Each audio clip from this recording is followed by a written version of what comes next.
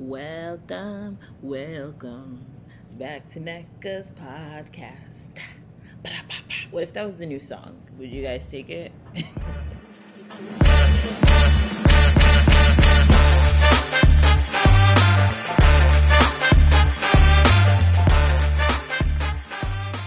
I've decided to name this podcast episode Blood Ain't Thicker, because blood is not thicker than water. And I'm gonna tell y'all why. And that's because family members can be just as toxic as relationship partners. So like your friend, your boyfriend, your girlfriend, or whatever. I've experienced all forms of toxicity. And excuse Rumi in the background doing his little yoga stretch. Rumi. Okay, if you hear him, just ignore him. Ruby. Shh. Anyway, so I've done a little some review, I guess, because I'm not in a toxic place anymore, but I have to remember these things so that I don't repeat the same patterns. So, for example, I know that the holidays are coming, and it's a scary time for people who tend to go back home to their families, or I have a friend who every year cannot separate right now herself from her family, so every year she goes back to celebrate Thanksgiving with them, and by the time she comes back, I feel like she's gone through a whole fucking war, a battlefield. So I've come up with 4 signs that your family may be toxic. Rumi, are you joining us? Okay, thank you. Okay, so for me, the number one thing that really, really told me that this person could be toxic is not being respectful of my boundaries. For example, let me see, what's a great example of my boundaries being... Okay, for example, my mom wants me to pick up the phone every time she calls. Every time. And when she doesn't get me on the phone, she gets really upset and leaves a very not so nice voice message on my phone. And I'm just like, you need to respect my boundaries. I'm not a child anymore. I'm grown, and I ain't gonna do that shit. I ain't listening to you. Shit. No. I want, it's not, I don't hate my mother, but I need her to understand that now that I'm an adult and I have my own life. Here comes Rumi. Come up so that you can join the podcast. You want to come up? Okay, whenever you're ready. I've learned that I needed to create that boundary so that I can create a distance from her. So that I can just, I need to be able to love her from afar, not up close. I don't feel like she was very healthy for, just my life right now. Another thing would be comparison/competition. I don't know if any of y'all are Nigerian, but Little Susie or Samantha from first grade or your auntie's daughter, all these people that you're in competition with that, first of all, you probably do not even know. And my pet, look at this boy. I am so sorry, y'all. This is going to be the ADHD episode because my son is trying to go underneath the couch right now. Are you done? No. Anywho, comparison or competition to your cousins, your siblings, that was a number one thing that my parents did. They love to compare us to our siblings and say, oh, so-and-so is getting a B in this, or so-and-so has an A and you got a B? What are you do? Little Susie over there getting straight A's. What's your reasoning? And that would always, kill me, because I'm like, damn, I'm not smart. Damn, my mom's not proud of me. Damn, bad grades, you got you got B for real.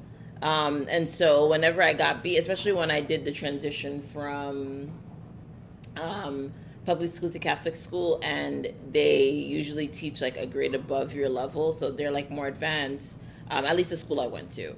And it was hard for me to catch up. And my parents did not understand that. They only understood, why the hell did your grades go from A to C?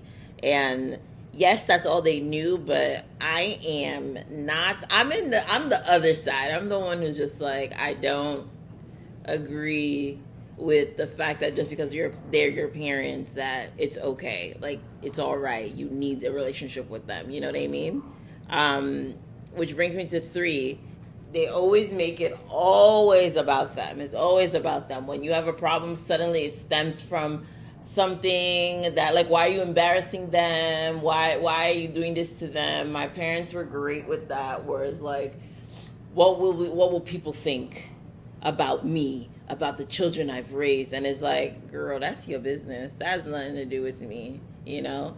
I don't like that you were born for them. That's what it feels like being a Nigerian child. You were born for them. It's not to have your own life. It's for you to, you know, be their, I guess, like, their vessel in this life. They achieve their dreams through you now. And I have not heard any different from any other African kids. So you guys let me know, and Black kids too. So y'all let me know if you have received different, like, if you have been treated differently by your parents. I would love to hear your story. I'd love to hear, like, I have a few healthy friends who, like, I love, because it's just so intriguing to see, like, what a healthy family could produce or can produce. Because I'm not saying they're 100% healthy, like, everything in their family is 100% healthy, but, like, what can happen if you just treat your children with love and respect? God damn.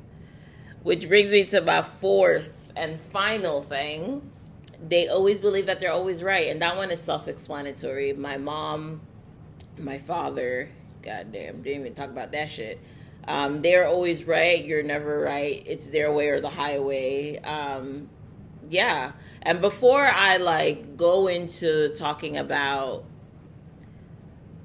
like, how I deal with these and how I, like, what I established for myself, just know that I'm not a medical professional, or, like, nor am I giving medical advice. Just letting you know.